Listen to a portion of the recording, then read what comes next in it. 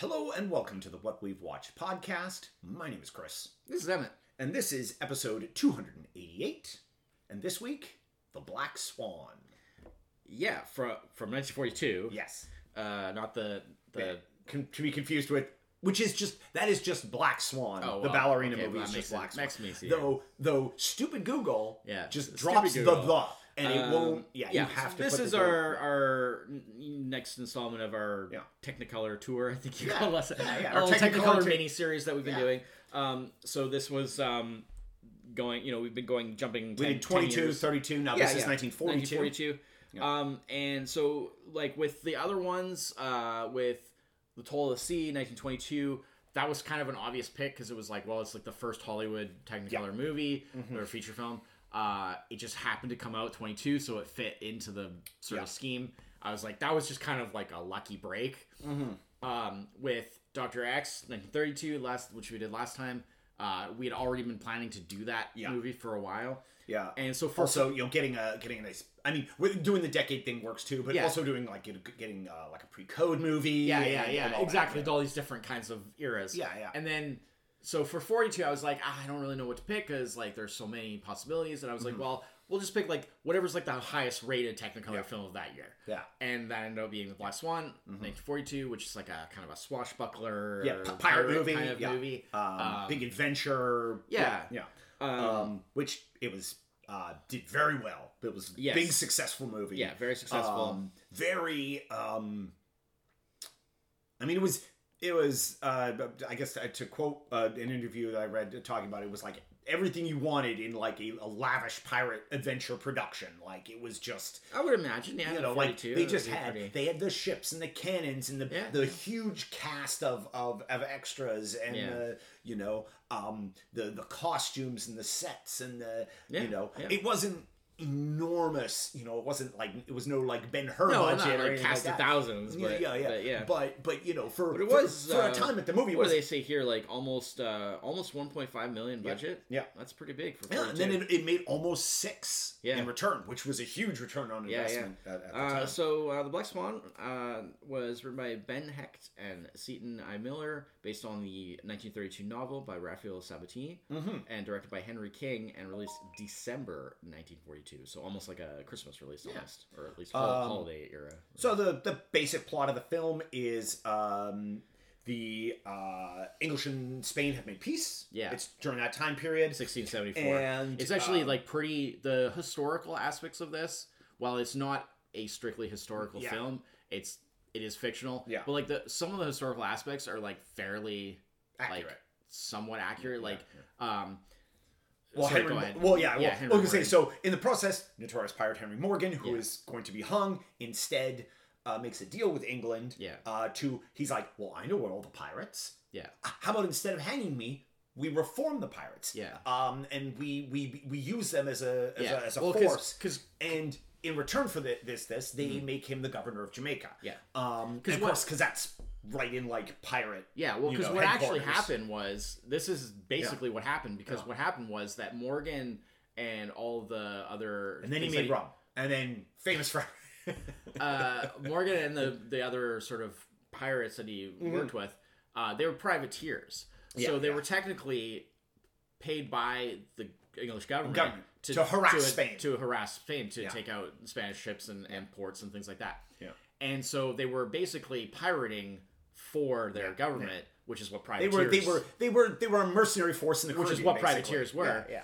But the problem is, when the war ended and they went to peace, now they were just like, oh well, now they're just pirates. And it's well, wait a minute. Like 5 minutes ago, before you signed the peace treaty, we were on your they were working for you, right? So they took Morgan in, and they were gonna You would not be surprised how often that happened to various, like, not just like forces, but various like mercenary armies. And so stuff they captured like that. Morgan, and they were going to execute him. But Morgan was like a hero in England because of his actions as a privateer during the war, and so that's what ended up with the whole like him being given the governorship in Jamaica instead.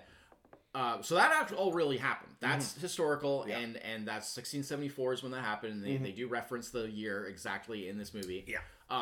a lot of obviously the story that surrounds it and a lot of the specific characters are fictional. Jamie Waring, the guy that he replaces. Which Lord Denby. Yeah, the previous governor whose daughter is Marina Harris' character. Like that's all fictional. Yeah, but the idea of him being like the placement of him in Jamaica at the time. That's all. Basically, the kickoff for the story becomes that. Yeah, and basically the basic concept of what happened. And so what happens, of course, is some of the pirates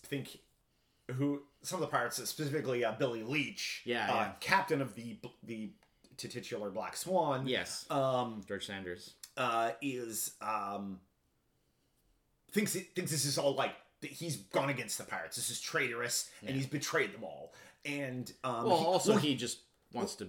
He wants to continue being a pirate, basically. Yeah. Well, because he doesn't. He believes that.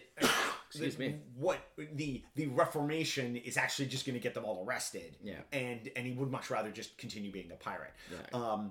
So Morgan's first mate, who is the main character, Jamie Waring, is the main character of the movie, and. He gets captured and rescued right at the beginning, setting him... Tyrone Power. Yeah. Big star of the time. Yeah. Holy cow. I mean, obviously, no, not the voice, but the with the mustache and the way they've got his eyebrows in this, does he ever look like young Sean Connery in this? I was like, holy crap, he looks like Sean Connery. Well, I mean, of course, as soon as he talks... I think the funny part is that they did nothing to, like, cover...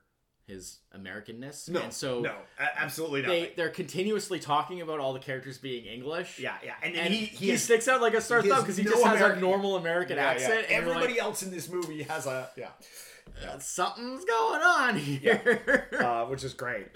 Because most of the supporting cast and the character actors and stuff are actual British actors, right? Yeah. So So and then George Sanders, who plays Bleach. Bleach, yeah.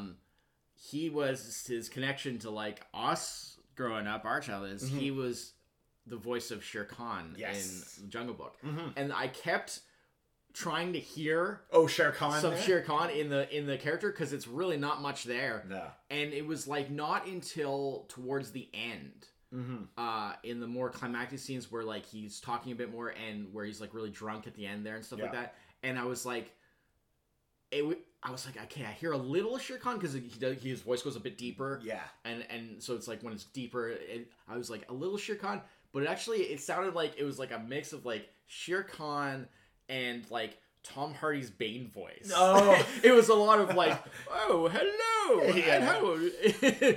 strawberries. Yeah. I was like, huh, that's weird. But yes. And his first mate is Wogan, but Anthony Quinn. Yeah. I was like, holy cow, Anthony Quinn. One of the few actors, very minor parts, super minor. But... One of the few actors of this era that like didn't die young. Yeah. Because if you look up like none of these people are what happened to these actors afterwards, oh my god, it's just tragedy after tragedy. It's all scurvy. Because like Tyrone Power was 44, died of a heart attack in 1958 at the age of 44. Yeah. What's his name? Laird Krieger. Laird Krieger, who played Henry Morgan. He died at 31. So like not long after this. 2 years after this. Jeez. He was 31. He was rarely less than 300 pounds throughout his life. And you could see how big he is. Huge man. He's massive in this movie. Yeah. He's such a presence. He is two of everybody else in this film. But I would never have guessed that like he's under 30 in this. No. Right? No. And he died also of like... I definitely wouldn't have guessed that. Health issues. Jeez. Yeah. 2 years later. Yeah. You know? Everybody... anyways, yes. Yeah. And then we have Maureen O'Hara, who plays Lady Margaret, which is Lord Denby's daughter. Yes. At which Jamie Warren falls in love with her. Yeah. And basically steals her away, and then she just gets drawn into this whole adventure. Well, first he harasses her for like the first half of the movie. This is one of those things. Okay, going back to what we were talking about the last couple of episodes. Yeah. This is one of those things like he harasses her terribly. At any point, do they use the word woman rather than wench in this film? I do not believe to be fair, I mean, they're pirates. They're laying it on thick with the whole piratey thing. That's the thing. This movie there's a lot of, it's not comedy, but it's a bit like on the nose, tongue in cheek pirating going on. I mean, it's played real to the hilt, no pun intended.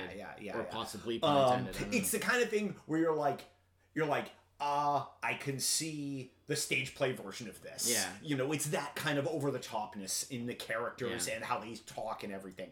And in his pursuit of it's her, not subtle. His pursuit of her is unbelievably harassing. Yeah.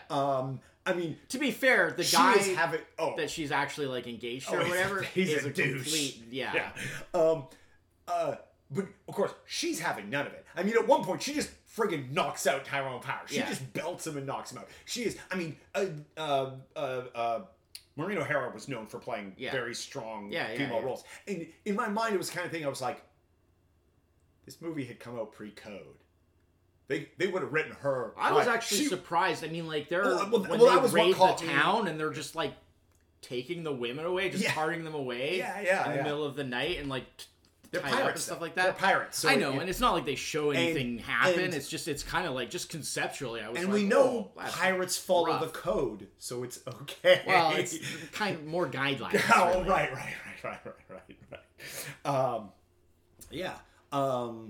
And so she ends up with he steals her. They end up on the ship that goes after Leech. And then it get drunk. Yeah. And there's a whole lot of like circular backstabbing and stuff because the guy who is the sort of like noble guy who's like her like fiance basically he's actually secretly passing information to Leech. In exchange for like money essentially.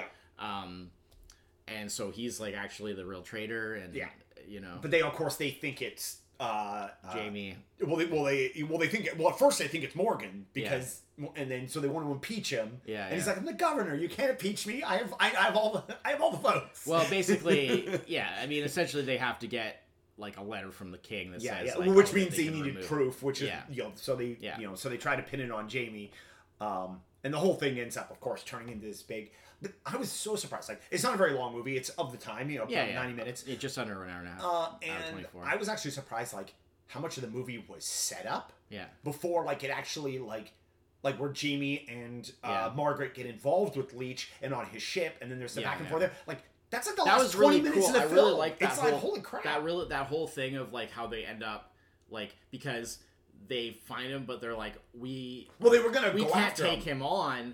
He's a lot more powerful than us. And there were 2 ships, and it was But we also aren't as fast as him, so we can't get away either. Yeah. So Jamie's thing was just like, we'll pretend that we're if you joining can't beat him, join him, right? Yeah. But then Leech, being like the sort of like mistrusting bastard and stuff that he is, he figures it out. He makes Jamie and Margaret come onto his ship and be like his guests to make sure to keep an eye on them. Yeah. Right? So that whole sequence, like, that was really cool. How, like, they end up on his ship. Yeah. And then that leads to, like, but, like, they're trying to, they're basically just trying to, like, not die, essentially, before the... not get caught. Which, by the way... Something that really made me funny was, like, or that I found really funny is they would have these battles...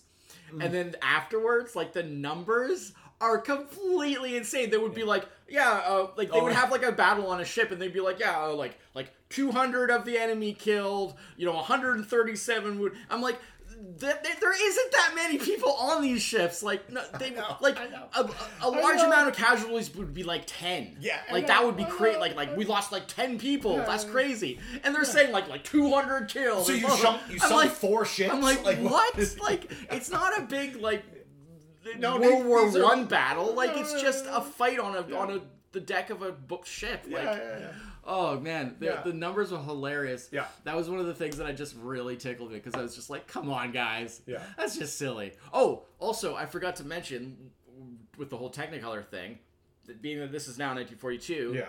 Unlike the last 2 movies that we did, we are now in 3-strip Technicolor. Yes. They have invented the color blue. Yeah. The color blue now exists. Which allowed us to have yellow. Allowed us to have yellow. Now we have blue and yellow. But because we had blue, we could now have Tom Blue. He was great. He's also the only one that does like the pirate voice. Yeah, he's the famous pirate voice. Because of course the actual like famous pirate voice is derived from what's his name from Treasure Island. The actor that played Long John Silver and Sugar Island. Yeah. That's where like the famous pirate voice comes from. Pirate voice, Hollywood invention. Prior to that, there wasn't really much of that because it wasn't a trope yet. Yeah. But Tom Blue is like the closest thing to it because he has that kind of like that broad. Probably my favorite. Yeah, he's a great character. He's super modern character. Like that character is literally just like there are characters like that like in like the Pirates of the Caribbean movies. Yeah, he's a super. That scene, probably my favorite scene in the movie, is the scene where they rescue Jamie. Yeah. And like... Well, when he pokes the guy with the sword under the... Oh, no. They're not going to sit on me. Yeah, they're not going to sit on me. No, at the beginning, when Jamie gets captured by Lord Denby. Oh, the very beginning. At the very beginning. Yeah. And they've got him on the rack. Oh, that was awesome. And Denby's it was actually the Spanish guy. It was the Spanish guy. That's right. Yeah, the other guy, yeah. And then they I'm not going to look it up. Who was that? He was only in that first scene. Yeah. And then Blue shows up. Yeah. And rescues them, and they got the whole thing with the drinking, and he drinks the wine, and there's all the other wine, and then the back and forth, and then that scene. It's a good start to the movie. It sets up because like you're like okay, get a feel I'm for in. you get a feel for like the tone of the film. It's a strong start, and this film does a great job of never the tone doesn't like radically alter at any point. I mean the action was good for the time. The only thing I didn't like was the speeding up in the sword fights. Yes, because I was like, the sword fights look pretty decent. They're of the time. At the end there, when he's sword fighting Leech, because there's a big climactic duel. I was like, wow, they really look really good. And then I realized that when they get to the hallway, and it's at a certain point when I think he's doing the thing where he's like opening and closing the doors, and they're fighting through the speed at which he opens and closes the doors. I was like, oh, they sped this up. Yeah. Oh, I didn't. It looks really bad on the deck when it does it's just like sort of following them around. Oh yeah, and it's like they're just like the guys in the background are moving way too fast, and it's like, oh man, I was like, the choreography looks decent. Like they should have done it, and like I guess they just felt it wasn't like kinetic Snappy and like enough. high energy enough, so they felt they had to speed it up. But like, it would have been fine. Yeah, it looked good. Because it looked good. The choreography looked. It just really looked good. silly because they sped it up, and I didn't like that. Yeah. Well, but other than that, like the action was good. Like the actual choreography was good. Yeah. The big group fights were great. The ship battles were good. Yeah. When they smash into the dock there, and it was well done. I mean, it's 42. You see where that 1.5 million went. Yeah, absolutely. Yeah. But I mean, like the sets and stuff. I mean, just to be able to. Yeah. It's that when they do that street set. I mean, I wonder if that was actually a set or if that was an outdoor filming when the pirates attack. Well, it might have been like at the beginning some there. Kind of studio like could have been thing, you know.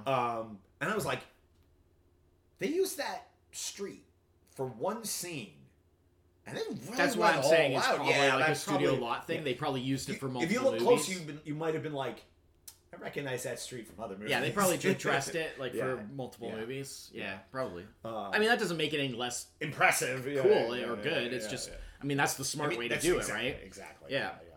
But yeah, no, it was good. But it looked really good. And it was one of those like talk to some reviews.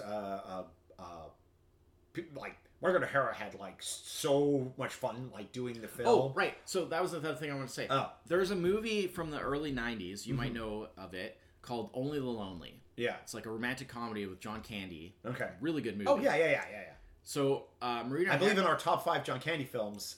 I guarantee you, because I'm a big fan of it. Yeah. So, Marina O'Hara came out of retirement to do that movie. Oh, she plays John Candy's... Right, of course. She plays John Candy's mother. Yeah. And it was her last role. She had already been retired for quite a few years. Mm-hmm. She came out of retirement to do that role, and then that ended up being her last role. Yeah. She's like a widow, right? Because she plays John Candy's mother. She's a widow. Her love interest in the movie is the neighbor, who's Anthony Quinn. I know. Yeah. Also from this movie. So like 50 years later, almost. Yeah. No. Yeah, probably exactly like 50 years later. because it was like early 90s. This is early 40s. 91. Yeah. So like 50 years later, they do this John Candy movie together. Yeah. Where they're like love interests to each other. And they were in this together. Only the Lonely, when we did top 5 John Candy films, was both our number ones. Yeah, it's an amazing movie. Yeah. I highly recommend that. Yeah. But yeah, which I mean, to me that's just cool because of like how long apart that was. But also because like those two, Maureen O'Hara and Anthony Quinn, are like the only actors in this that really like live to like an old age. So, sadly enough. But a lot of the cast of this movie worked together many times. Yeah. Like it was definitely one of those like where like Tyrone Power and George what's his name? George, what did I just say? Oh, George Sanders worked together multiple times. George Sanders, Tyrone Power and Larry Krieger worked together multiple times. Like it was just one of those things where like they were part of that like that bunch of actors that just like were working a lot in that era. You know, that early 40s era. Yeah. Late 30s, early 40s. And this is the Academy Award winning film. Oh yeah. What yeah. I didn't see that. It won Academy Award for Best Cinematography and nominated for Best Visual Effects and nominated for Best Original Score. I can see that. So yeah. So I mean, cinematography. I mean, yeah, especially for the time. Yeah, absolutely. I can see that. Yeah. And if you have the DVD of this, Maureen O'Hara does the commentary on it, which is supposedly very good.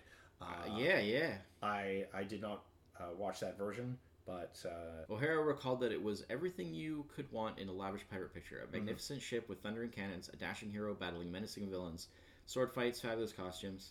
She found it exhilarating working with Power, who was renowned for his wicked sense of humor. Yeah. O'Hara grew very concerned about one scene in the picture in which she was thrown overboard in her underwear by Power and sent a warning letter home to Ireland in advance. She refused to take her wedding ring off in one scene, which resulted in screen adjustments to make it look like a dinner ring. Yeah. So there is. And then it's kind of funny because while watching this, I was like, Tyrone Power. Why is that name so familiar? Like, I'm sure I've seen other things with him. And my brain completely blanked. Guillermo del Toro's newest film had just come out, Nightmare Alley. Yeah.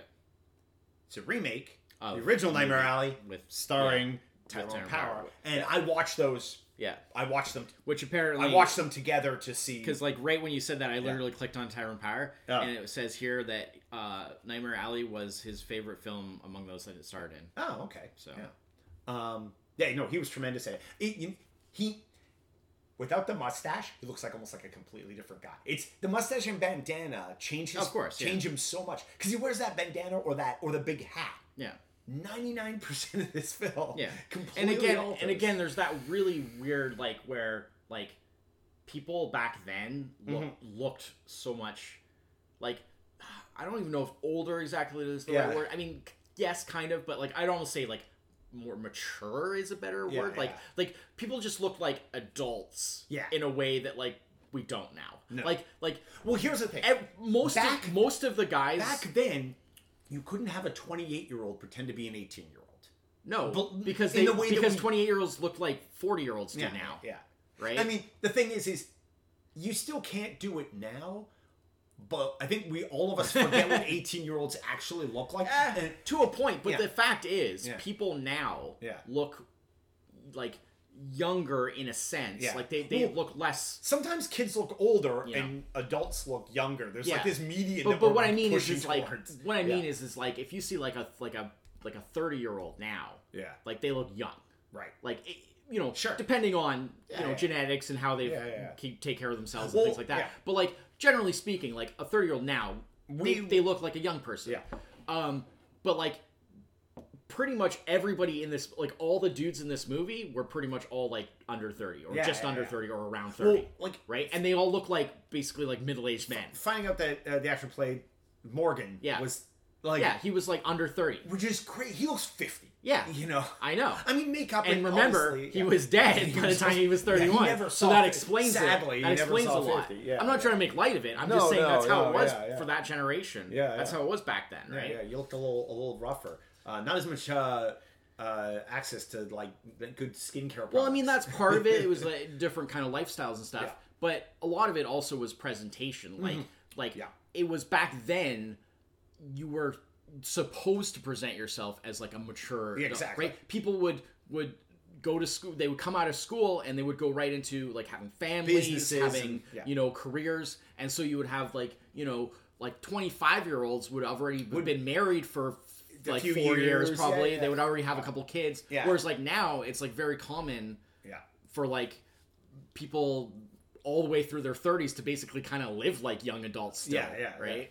And often you turn 20 and then you just stay like that until you know. Yeah, I mean it varies by the person, but it's much more like it's not as much concern about like presenting yourself as like I have to look mature, I have to grow a little mustache and like and like dress like as like an adult, and like it's like now people just like dress how they want, and it's like you have 40-year-olds that are like just sitting around in shorts and t-shirts. It's definitely one of those things when you see like definitely people from that time like outside of obviously like movie costume is I think we're like jeans and t-shirt wasn't something that like anybody wore unless like willingly, like unless there was like a reason for like, it, like in context, like maybe for your job, but like if you had jeans are for cowboys. Well, jeans were for cowboys and t-shirt was for like you like worked children, like children, or like you worked in like a and even then it wasn't like t-shirts like they are now, but like that kind of clothing was like, because that's what you had under your overalls when you worked at the factory. Sure, like because otherwise you had a button-up shirt and a jacket. Yeah. Like that was just what you wore. Yeah. It was probably a hat to go with it. It was just different time.